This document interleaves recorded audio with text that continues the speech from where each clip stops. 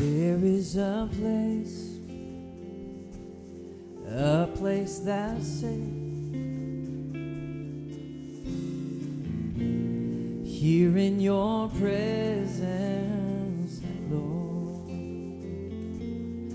There is a place where fears fade away, here in your presence, Lord. We say, so we draw nearer, nearer, nearer, nearer, Lord, nearer to your throne. So we do, Lord, so we draw nearer, nearer, Lord, nearer, nearer, Lord, nearer to your throne. Let's sing. There is a place of hope for you and me today, yeah.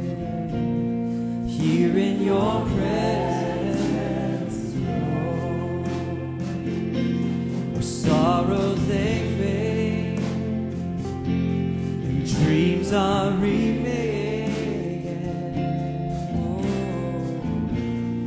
here in your presence. Let's take it up. There is, oh, there is a place of amazing, amazing grace. Oh, here in your presence, Lord. Can it be where sin and all my shame, they're taken away? Here in your presence. So right now we do, Lord. So we draw nearer, nearer, nearer, nearer, Lord, nearer to your throne. To you, Lord. So we draw nearer, nearer, nearer, nearer, Lord, nearer to your throne. Alfonso, play it.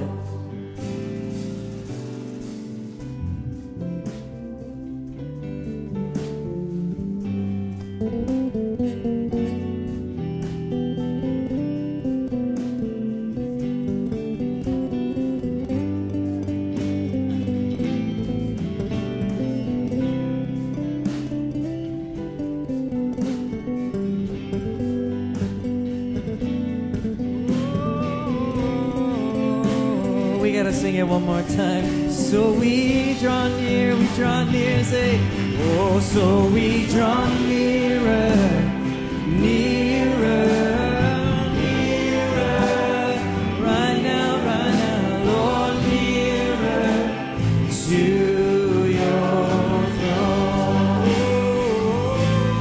So we draw nearer, nearer, nearer, nearer, Lord, nearer to your throne.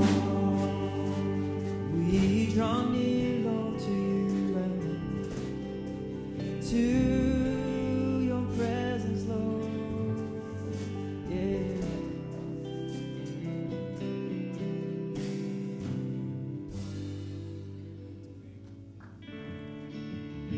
On that white horse he'll ride, with blazing eyes of fire.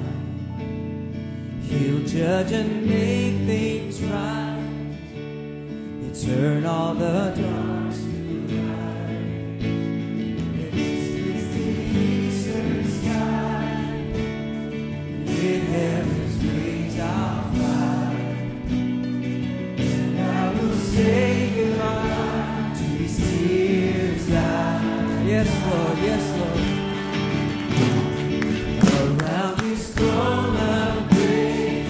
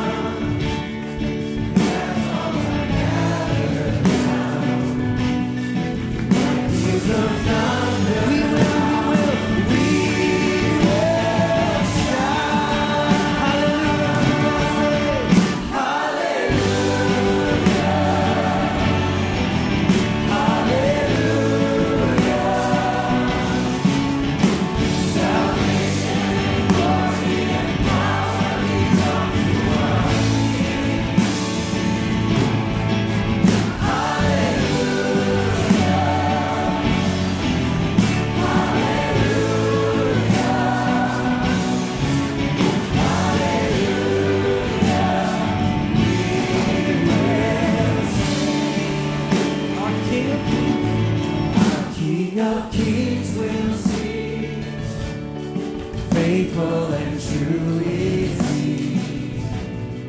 Our faith that lasts inside, no more fears and doubts to find. In heaven's why we all will be, yes, with robes of majesty. We believe, from sin and death we are free.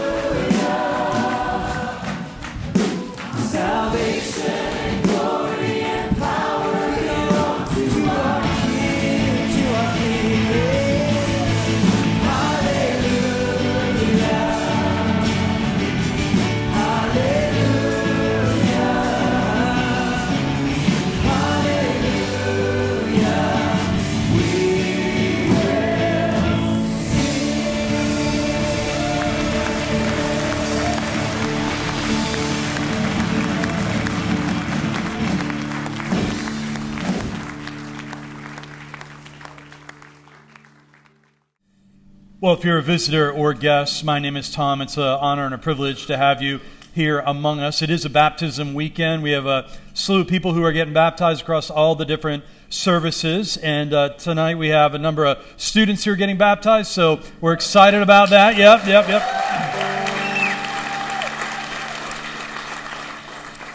And Jesus left two sacraments he commanded his followers to do. One is baptism, the other is what we call communion. Both of them are physical acts that are telling the story of the good news of the gospel. In baptism, what you'll see is that they'll go down into the water and they'll go under the water, which is that we're dead, we die in our sin. But because of what Christ has done, we're resurrected. We come back up out of the water, which is a physical symbol that death doesn't have the last word because of what Jesus Christ has done and forgiving us of our sins through his death on the cross as we come to him by faith. And we're going to welcome across the street all the students, so want to welcome them as they join us. And I think we're going to hear a word in a moment from Britt. All right, say hi, 6, 7, 8. Hi, 6, 7, 8. We're so excited. All the 6, 7, 8ers that are getting baptized, we are proud of you. We're excited, and we're on this side just celebrating alongside you. It's going to be an amazing night. Thanks, Tom.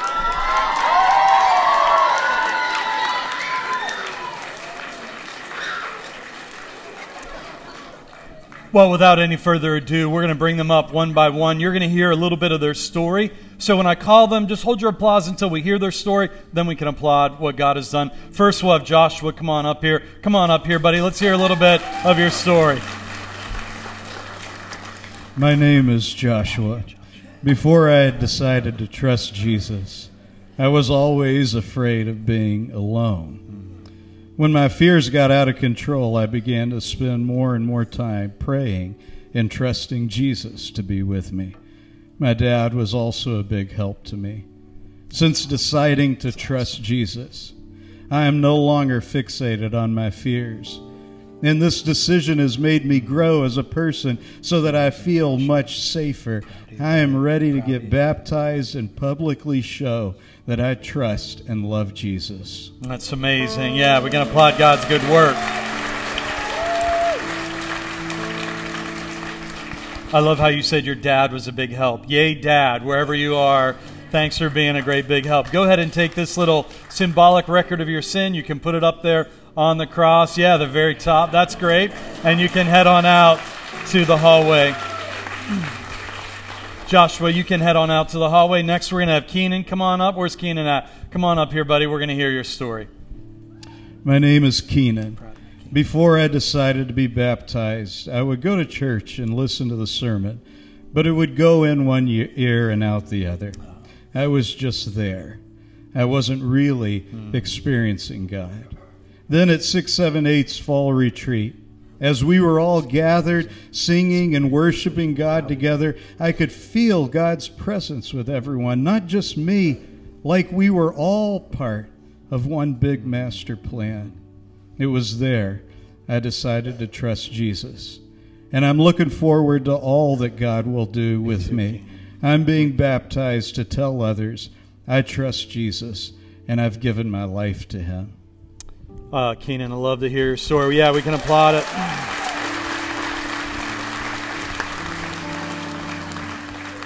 Keenan, I love what you wrote where you said you're looking forward to all that God's going to do with you. I'm looking forward to that as well. God's made you unique with unique gifts and good works that he wants you to uniquely do, Keenan.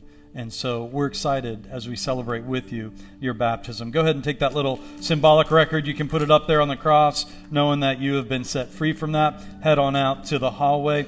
And as he does next, we'll hear Sarah's story. Where's Sarah? Come on up here, Sarah. We'll get to hear your story read. My name is Sarah. I used to always be anxious and shy, worrying too much about my future. One night, I had a dream about Jesus. In the dream, I ran into his arms and felt a sense of comfort. I gave my life to him the next day. Since then, I've stopped feeling anxious and I've started to make new friends. I even hope to bring some of my non-Christian friends to Christ. I am ready to get baptized as my next step on my journey with God. I just told her, I said, yeah, we can applaud it. I told Sarah, he loves you so much, he showed up in a dream for you. I've never had that happen. So you must be extra special, right? Well, Sarah, go ahead and take this little symbolic record of your sin, and you can put it up there on the cross because Christ has set you free from that, and you can head on out to the hallway as well and get ready. Next, we'll have Eden come on up here. Come on, Eden. How are you, Eden? My name is Eden. I grew up always believing Jesus was real, but I wasn't serious about my faith until I was 10 years old and I began to pray and read the Bible. My faith became personal and I accepted Jesus as my Savior. I now feel God's peace as he helps me through hard times, and I know it is not because I am lucky, but because I am blessed. I am ready to get baptized as my next step of faith. Can we applaud God's good work in Eden?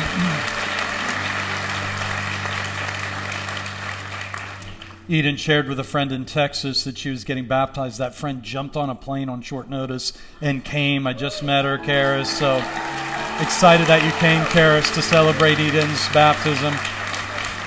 Eden, you can go ahead and take that symbolic record of your sin, put it up there on the cross, knowing that you are forgiven. Head on out to the hallway. Next, we're going to have Avery come on up here. Come on, Avery. We get to hear your story.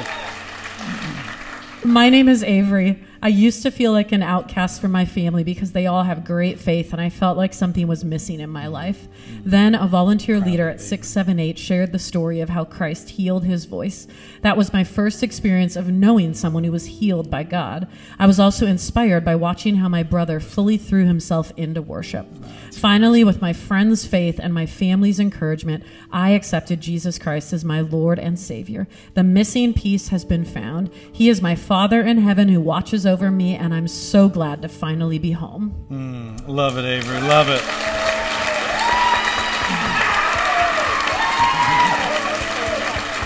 Your brother loves you. Avery, it's a gift to be born into a believing family, and yet your story is so true where that's not enough. You have to at some point come to know him for yourself. And so we celebrate with you your faith in Jesus Christ. Take that little symbolic record of your sin. You can put it up there on the cross, knowing you're set free of it, and head on over to the hallway.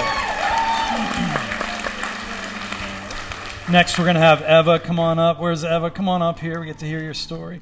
My name is Eva. Before I trusted Jesus, my life was never bad. I just felt disconnected.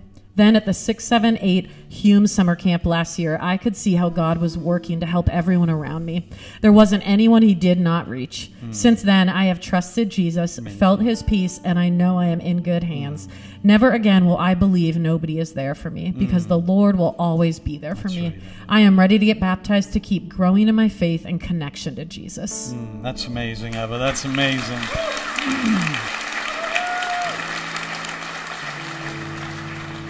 Eva, in a couple weeks in this series we're in called Real ID, we're going to do a message called Never Alone. I feel like I should have you do that message based off of what you just said. So take this little symbolic record of your sin. You can put that up on the cross knowing you're set free of it, and head on out. Last but not least, we're going to have Noah come on up. Come on up here, Noah, as we hear your story. Proud of you, buddy. My name is Noah. Through my family and friends, I've always had Jesus in my life. What a gift. But at 678, they all helped me realize that Jesus is the central point of my life. That's right. They encouraged me to trust Jesus with my own personal faith. Since then, I've been praying consistently with a growing understanding of God's grace. It has been a blessing to be surrounded by a community with such strong passion for Christ. I am ready to get baptized to express my love for Jesus. Oh, I love it, love it, love it, love it. Proud of you, Noah. I love what you wrote, that Jesus isn't just to be in our lives, but to be the center point of our life. And so take this little symbolic record of your sin. You can put it up there on the cross, knowing that he set you free from that. And you can head on out into the hallway and get ready with the others. And so first, we're going to have Joshua come on down into the water.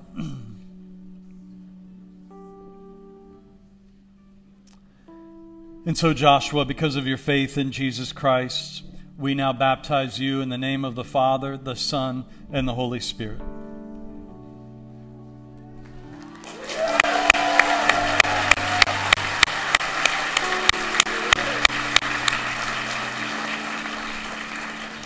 Next, we'll have Keenan come on down. God is the God of every generation. So amazing to see God at work in our students. Keenan, because of your profession of faith in Jesus Christ, we now baptize you in the name of the Father, the Son, and the Holy Spirit.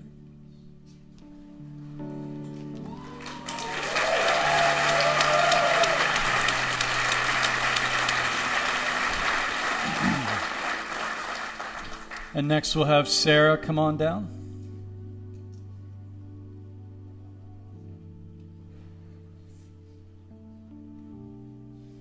Sarah, because of your personal faith in Jesus Christ, we now baptize you in the name of the Father, the Son, and the Holy Spirit.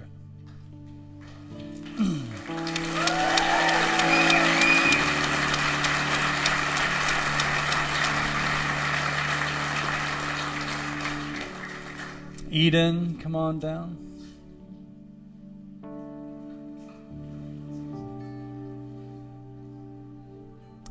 Eden, because of your faith in Christ, we now baptize you in the name of the Father, the Son, and the Holy Spirit. Amazing.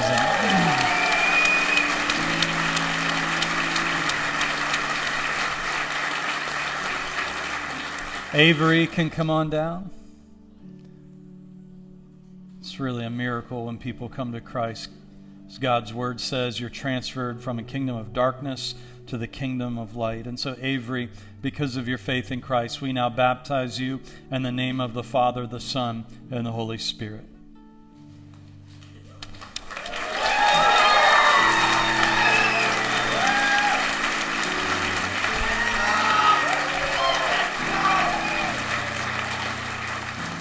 Eva can come on down.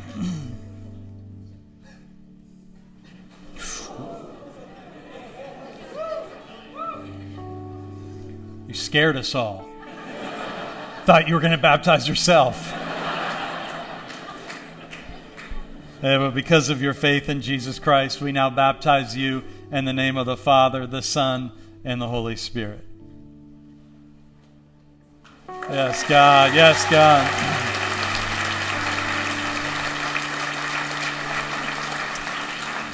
And Noah can come on down.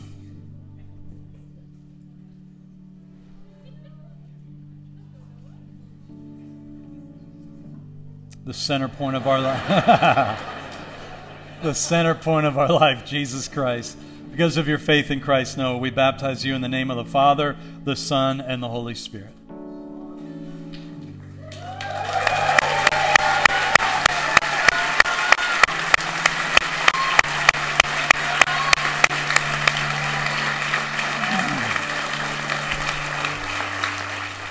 Hey, Mom, can you play dolls with me? Sure, babe, let's play. I can't wait to be a grown-up. I get to eat cookies and don't have to go to bed early. Wait, you think that's the best part about being a grown-up? What's the best part of being a grown-up? Well, for one thing, you get to go to women's conference. What's women's conference? You know what women's conference is? Okay, it's my turn to play dolls. Let me show you. Welcome to women's conference. We are so excited you're here. I'm Barbie Coley, and you all know Barbie Jill and Barbie Tanya. So, we have so much fun planned for you this weekend. Let's get started.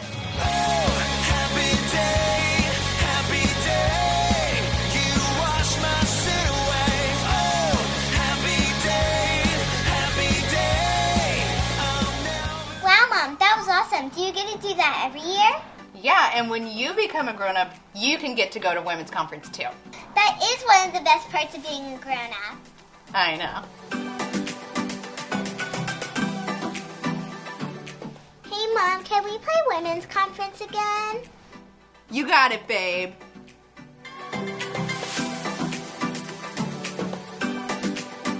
Well, you guys, if I haven't yet met you, I am Barbie Jill, who was in that video. And hopefully that video gave you a little bit of a glimpse into how much fun we are going to have at our upcoming women's conference. So ladies, we would love to invite you to join us. It's going to happen on a Friday night and then a Saturday morning and early afternoon. It's going to be such an awesome time to worship God, be encouraged from God's word, meet with other women, connect with people, and just have lots of fun. So if you're here and you are a woman, or if you have a woman in your life, a daughter, a mother, a grandmother, a friend, a coworker, please invite the women in your life to join us for Women's Conference. You can get more information and sign up for that on our website.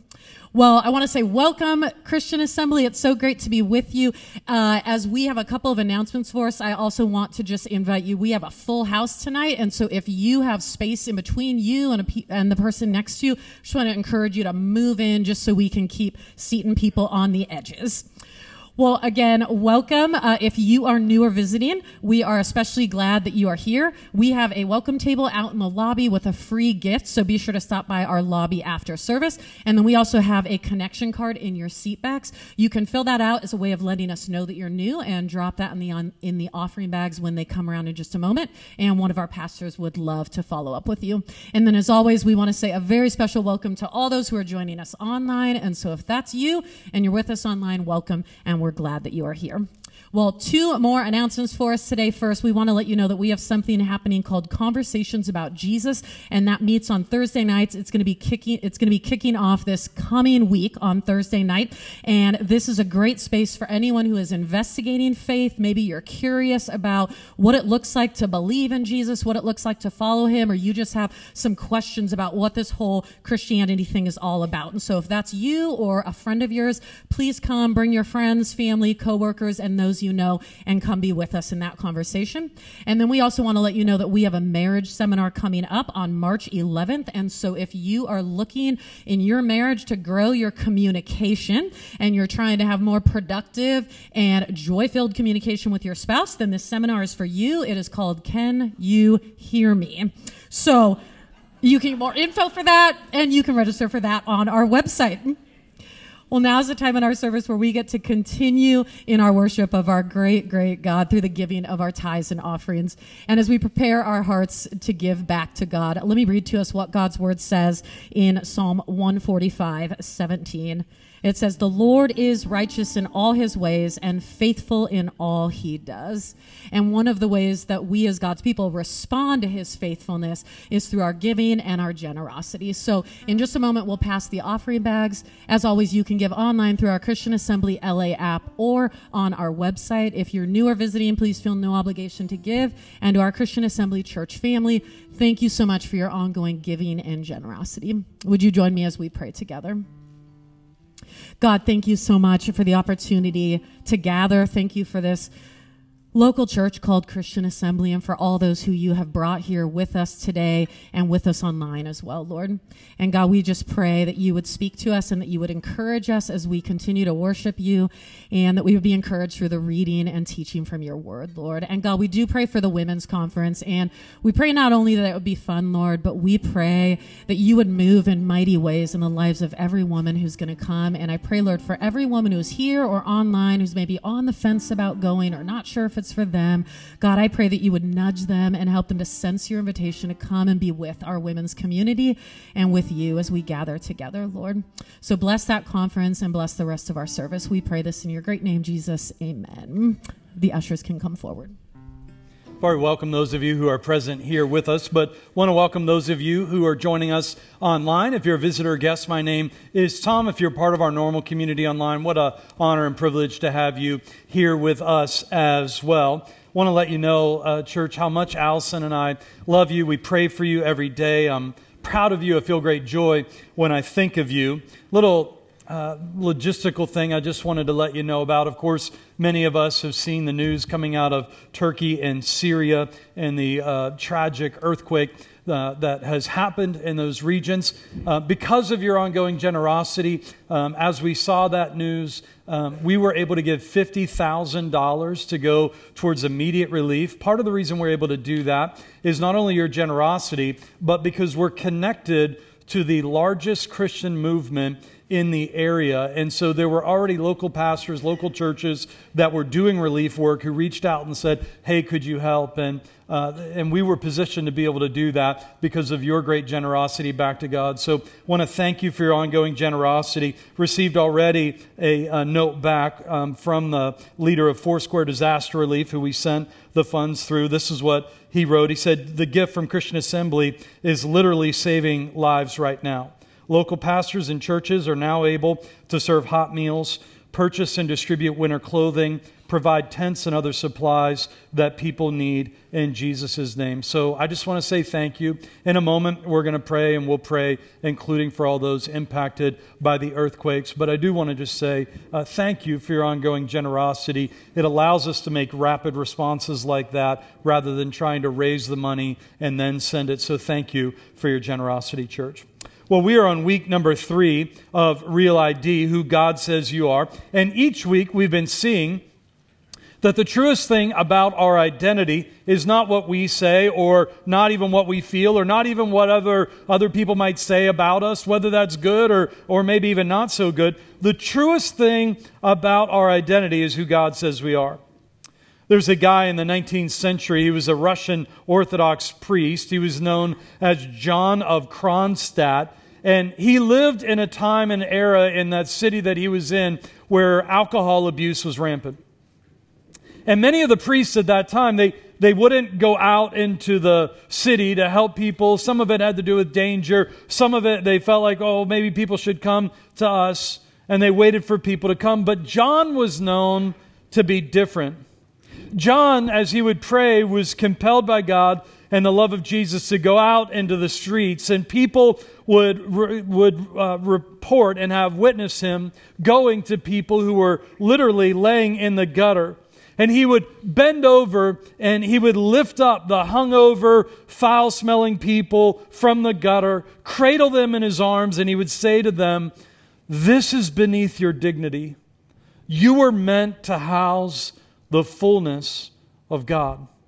Week number 1 of our Real ID series, we looked at the fact that you and I were created in the image of God, which gives us inherent dignity, worth, and value. Week number 2, last week we saw that by faith in Christ, you can be redeemed and adopted into the family of God. And this week, week number 3, we see that as you place your faith in Christ, He then transforms you to become a temple of the Holy Spirit. We're going to consider that, but before we do, let's pray. So God, we come to you with a spirit of gratitude, but also a spirit of grief as we see the headlines coming out of Turkey and Syria. And so we pray, God, for all those who have been impacted by those earthquakes. And we ask, Lord, that you would be their comforter, that you would be their strength. We pray for all the rescue operations that are ongoing, all of the relief, all of the grief that is happening. Lord, would you be their comforter? Your Holy Spirit, Jesus, you told us, is our comforter. We pray for the funds that we sent. Lord, might they be used to bring honor and relief and comfort and sustenance to those who are desperate. And might that happen in your name. Lord, as we come to your word now, would you speak to each one of us? For the spiritually unconvinced and for the spiritually convinced as well. Would you draw us to yourself and teach us what it means for us to become a temple of your Holy Spirit. We pray in Jesus' name. Amen. On your way in, hopefully you got a bulletin. If you did, you can flip it open to the center section. You'll see the teaching notes that are there that we'll dig into throughout our time as we go together, as well as the scriptures. Some people will say sometimes things like this. Maybe you've said this or you've heard someone say it. Referencing their body, they will say, well, it's my body and I can treat it any way that I like. But what does God say about our bodies? We've already seen that we're created in the image of God. Male and female, God created us, and that we're fearfully and wonderfully made. To my friends who can think, well, it's my body, I can do whatever I want to it, the question then arises, well, is it only your body? Did you create yourself? Did you knit yourself together? Can you guarantee your next heartbeat? Can you guarantee your next breath? Did you know that your body produces 25 million new cells every second? That means in the next 15 seconds, you will have produced more cells than there are people in the United States of America. That's mind-blowing. There is a power at work sustaining you right now that you cannot take credit for. And that power has a name, and his name is Jesus. In fact, here's how Hebrews chapter 1 verse 3 says it. It says, Jesus Christ is the reflection of God's glory and the exact imprint of God's very being. And here it is. And he sustains all things by his powerful word. He sustains all things, including you, including me. And when he had made purification for sins, meaning through the cross, he sat down at the right hand of the Majesty on high. You see, if you are breathing right now, you are creating 25 million new cells in 1 second, and that is because Jesus is sustaining you right now, part of sustaining all things through his powerful word. The Apostle Paul sheds light on our real ID when he told the believers in the city of Corinth, he says, "For you are the temple of the living God. As God has said, I will dwell in them and walk among them, and I will be their God, and they shall be my people. Therefore, come out from among them and be separate, says the Lord. Do not touch what is unclean, and I will receive you." Paul explained to the believers in Corinth that God would dwell in the people who have been redeemed by Christ by the power of his Holy Spirit. It's interesting here, that word translated temple that we just read, it refers not just to the general outer temple courts. There's actually a different Greek word that refers to that. The Greek word that's used there refers to the most holy place. The place where God's presence was manifested over the Ark of the Covenant in the Jewish temple. In other words, this amazing reality of the new covenant was brought about by the death of Jesus Christ. In fact, we hear from the gospel according to Matthew in chapter 27, verse 50, it says, "Then Jesus cried again when he's on the cross with a loud voice and breathed his last. And at that moment, the curtain of the temple was torn in two. From top to bottom, the earth shook and the rocks split. The curtain separated the presence of God in the most holy place from the outer parts of the courtyard and the other rooms in the temple. And this curtain was no kind of sheer, dainty curtain. It was the thickness of the width of a man's hand. And it's torn now from top to bottom, from heaven down to earth. In other words, what it's showing is that this is God's doing. And now we had access into the very presence of God because of Christ's death. You see, when we come to Christ, part of our real ID is that we then become the temple of the Holy Spirit. But what does that even mean in practical terms? Well, the first thing we see is this, that if we are the temple of the Holy Spirit, we are to be marked by ongoing worship of God in both spirit and truth. Temples are for worship, so praise should arise from our life. Jesus says in John chapter 4, verse 23, "The hour is coming and is now here when the true worshipers will worship the Father in spirit and in truth. For the Father seeks such as these to worship Him. God is spirit, and those who worship Him must worship Him in spirit and truth." In fact, this is why worship is one of the core values of our church here at Christian Assembly. We are created in the image of God, male and female. God created us, and part of the role of worshiping God, being a temple of the Holy Spirit, means that we worship God in both truth as well as spirit. In one of the former messages that I preached in this series, somebody said, "Gosh, Tom, can you soften the truth part up a little bit?" And the answer is no, because I want to make it clear about what God's Word says, that we are to be reminded and renewed in our real ID, and that happens each time we worship God. When we give our heartfelt allegiance to anything or worship anything which is not God, we progressively cease to reflect the image of God.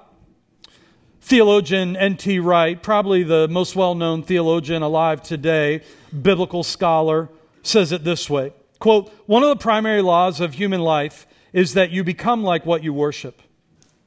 What's more, you reflect what you worship, not only to the object itself, but also outward to the world around. Those who worship money increasingly define themselves in terms of it, and increasingly treat other people as creditors or debtors, partners or customers, rather than as human beings. Those who worship sex and define themselves in terms of it, their preferences, their practices, their past histories, and then increasingly treat other people as actual or potential sex objects. Those who worship power define themselves in terms of it, and they treat other people either as collaborators or competitors, or maybe pawns. These and many other forms of idolatry combine in 1,000 ways, all of them damaging to the image-bearing quality of the people concerned and of those whose lives that they touch," end quote. You see, when you understand that part of your real ID as you come to Christ is that you are a temple of the Holy Spirit, then worship is no longer just an optional weekend activity if you have time for it. In fact, worship is no longer just a weekend activity at all. It begins to infuse every area of your life. Instead, it becomes, this is who I am. This is what I do. I am a temple of the Holy Spirit. And if I don't ongoingly worship God in spirit and truth, if you don't ongoingly worship God in spirit and truth, you and I will end up worshiping someone else or something else. And the moment we do that, it will eventually destroy us over time. It will begin to imprison me. I'll begin to treat others through the lens of that rather than through the lens of God's goodness. So the reverse begins to happen when we say, no, my real ID, God has said that I am a temple of His Holy Spirit. And the more that I worship Him in spirit and truth, the freer I become from all of my imprisonments that seek to entangle me. Plus, the more you walk in your real ID of being the temple of the Holy Spirit, the more you will point other people to God. You will help other people connect to God. Why? Because that's what the first Jewish temple was supposed to do. To help people learn about God's nature, His character, His goodness, and draw them into His covenantal relationship with Him. The second thing we see about being a temple of the Holy Spirit is this, that it means that we must be wise in taking care of both our body and our spirit. After we're given our real ID as a temple of the Holy Spirit in 2 Corinthians chapter 6, the next chapter starts this way. Chapter 7, verse 1 says, "Since we have these promises," meaning the promise of being filled with God's Spirit, becoming a temple of the Holy Spirit. "Since we have these promises, beloved, let us cleanse ourselves from every defilement of body and spirit, making holiness perfect in the fear of God." The Bible is clear that we need to remember who is dwelling in us and among us, and how we will be held accountable for the care of this temple of the Holy Spirit that God has entrusted to each one of us. In his first letter to the church in Corinth, Paul writes this in chapter 3, verse 16 and 17. He says, "Do you not know that you are a temple of the Holy Spirit and that the Spirit of God dwells in you?" He's speaking to believers who have been redeemed by Christ. They've received the Holy Spirit. He goes on and says, "If anyone defiles the temple of God, God will destroy him, for the temple of God is holy, which temple you are." So it's a godly thing for us to be wise about our nutrition and about our exercise, getting the proper amount of sleep. I tell my wife sometimes, I'm going to sleep in on Saturday. God told me to. It's part of my worship of Him, right? Of course, that means that we don't want to abuse drugs and other such things. These things help care for our physical body that we are given. You only get one body, and no one else can take care of it for you. But we're not only to cleanse our bodies, we've read that we're also to cleanse our spirits, as we just read a moment ago. Well, what does that look like? Well, we don't even have to guess, because Paul tells us in 2 Corinthians chapter 6, verse 14, "Do not be yoked together with unbelievers." Now, he's speaking to Christians here. And he goes on and says, "Don't be yoked with unbelievers, for what do righteousness and wickedness have in common, or what fellowship can light have with darkness?" Now, if two oxen are yoked together, that meant that what the one ox would do would influence the direction of the other ox, because they were yoked together. So God's word is telling believers not to let unbelievers have an undue influence on how you think of yourself and how you live. Sometimes people will come to me and they're wanting to get married, and one of them's Christian, the other one's not a Christian. Should we get married? We have that discussion. And one of the things I say to the Christian is, if you're committed to Christ, it is not fair for you to be yoked to somebody who's not committed to Christ. Because if you're truly committed to Christ, you're going to drive them nuts. Because your value system is going to be different. And you're going to keep pulling a different direction. And it's going to drive them insane over time. And I say to the person who's not a believer, as much as you might like this person or even love this person, if you're not committed to the one that they say is the center point of their life, that's not fair to them either. You want to be yoked with someone who's headed in the same direction that you are headed. Being a temple of the Holy Spirit also has this sense that we're convicted of our sin, that we repent of our sin and are being purified by the Holy Spirit. In fact, in the middle of the discussion of our real ID as temples of the Holy Spirit, Paul challenges some Christians who actually were cheating their brothers and sisters in Christ. So this wasn't an unbeliever cheating a believer. It wasn't a believer cheating an unbeliever. It was believers cheating believers. And he's challenging them to cleanse themselves from every defilement of the Spirit. Here's what he says in 1 Corinthians 6, verse 8 and on. It says, "Instead, you yourselves are the ones who do wrong and cheat even your fellow believers. Don't you realize that those who do wrong will not inherit the kingdom of God? Don't fool yourselves. Those who indulge in sexual sin or worship idols or commit adultery or are male prostitutes or practice homosexuality or are thieves or are greedy people or drunkards or abusive or cheat people, none of these will inherit the kingdom of God.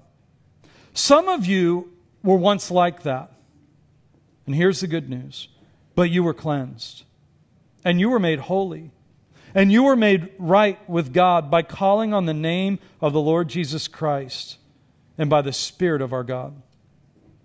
Now, even as I read that list, there can be a sense of a conviction that can settle on a human heart.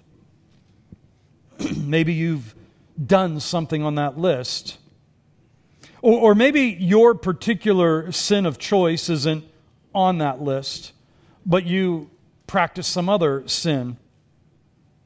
You know, one of the marks of the Holy Spirit being at work in your life is that you're bothered by your sin. Why? Because He's holy.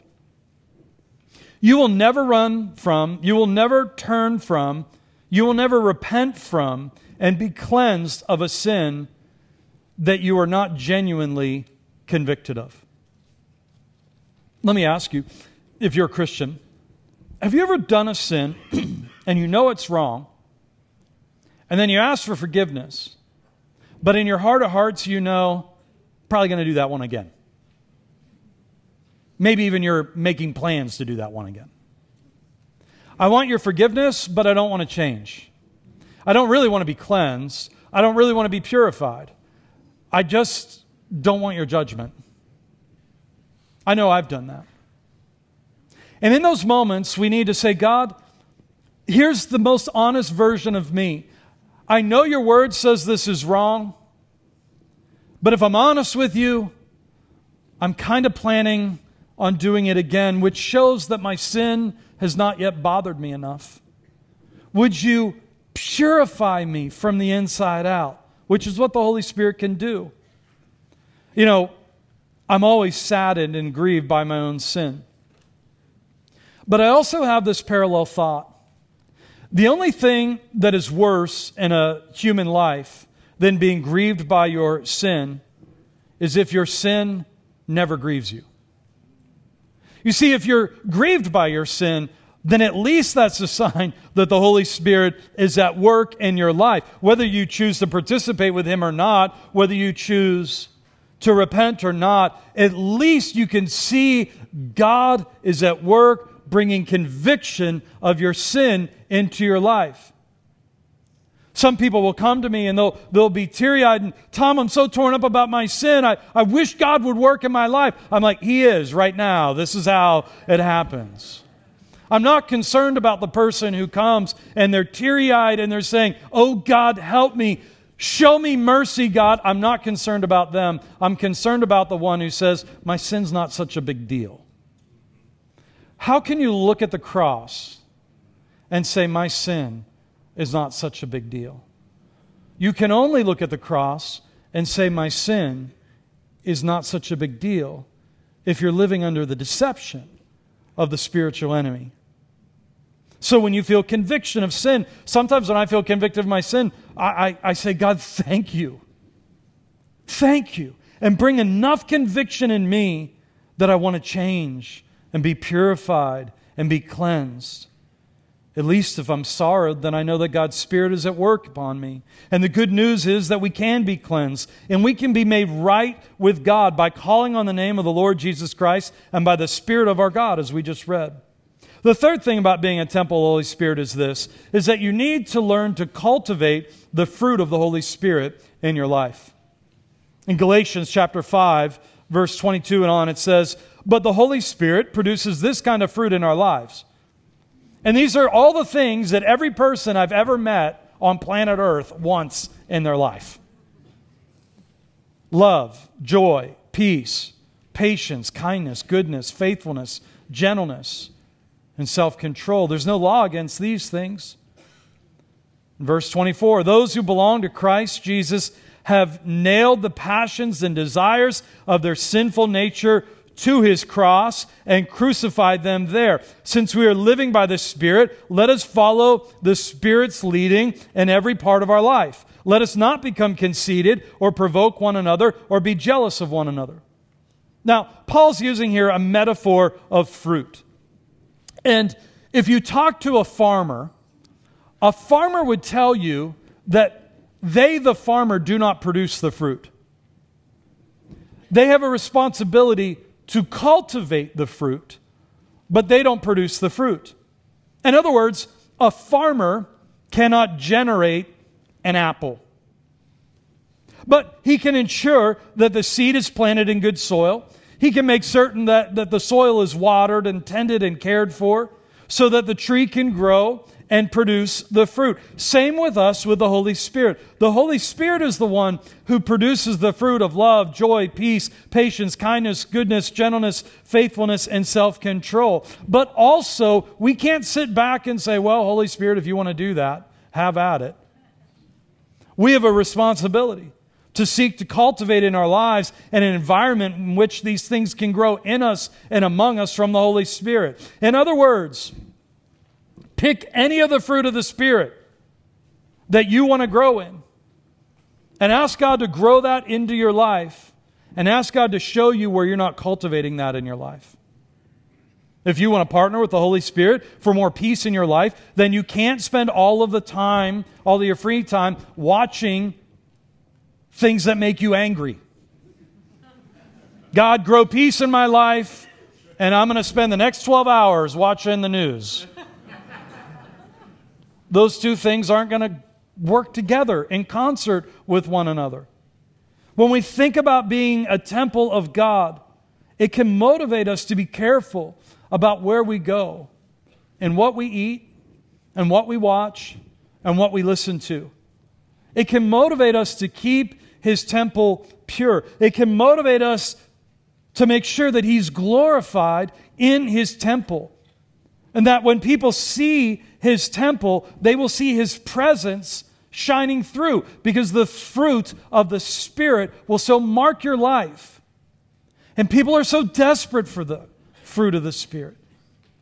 Anytime we ever do a series about how to combat anxiety, our attendance goes through the roof. I mean, I could preach on that topic 52 weekends a year because of how pervasive it is in our culture. And God comes and says, well, if you receive my Holy Spirit, I'm going to help you grow in peace, in goodness, in gentleness, in self-control, and in kindness. These are the things we all want.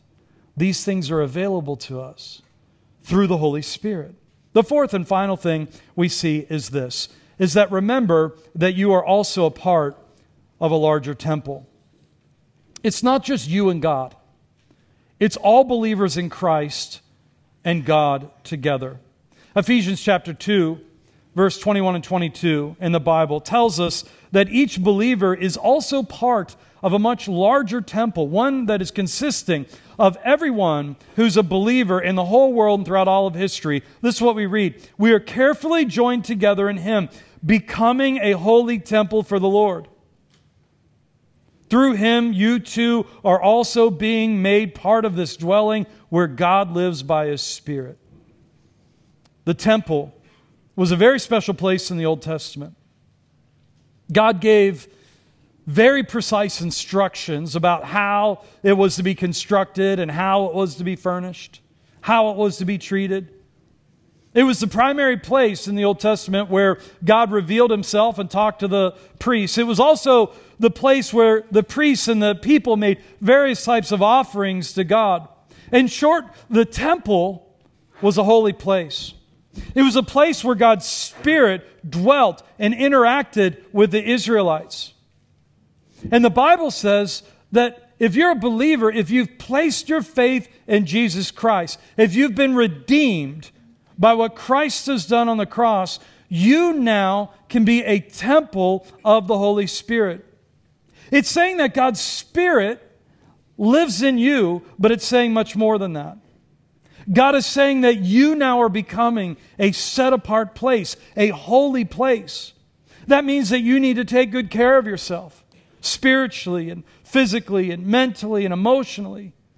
And see, when we know that our real ID includes the fact that the Holy Spirit has made us holy temples, we honor God with both our bodies and our spirits. And we honor all other Christians as part of the larger temple that God is building. And maybe, just maybe, we would be so compelled by Christ's love that, like John of Kronstadt and that 19th century believer, that we too would go out to our city and our families and our neighborhood, into our workplaces and into our churches, into our school, and help people find their way out of every type of sin by going over them and reaching them and lifting them up and saying to them, this is beneath your dignity. You were meant to house the fullness of God. Let's pray.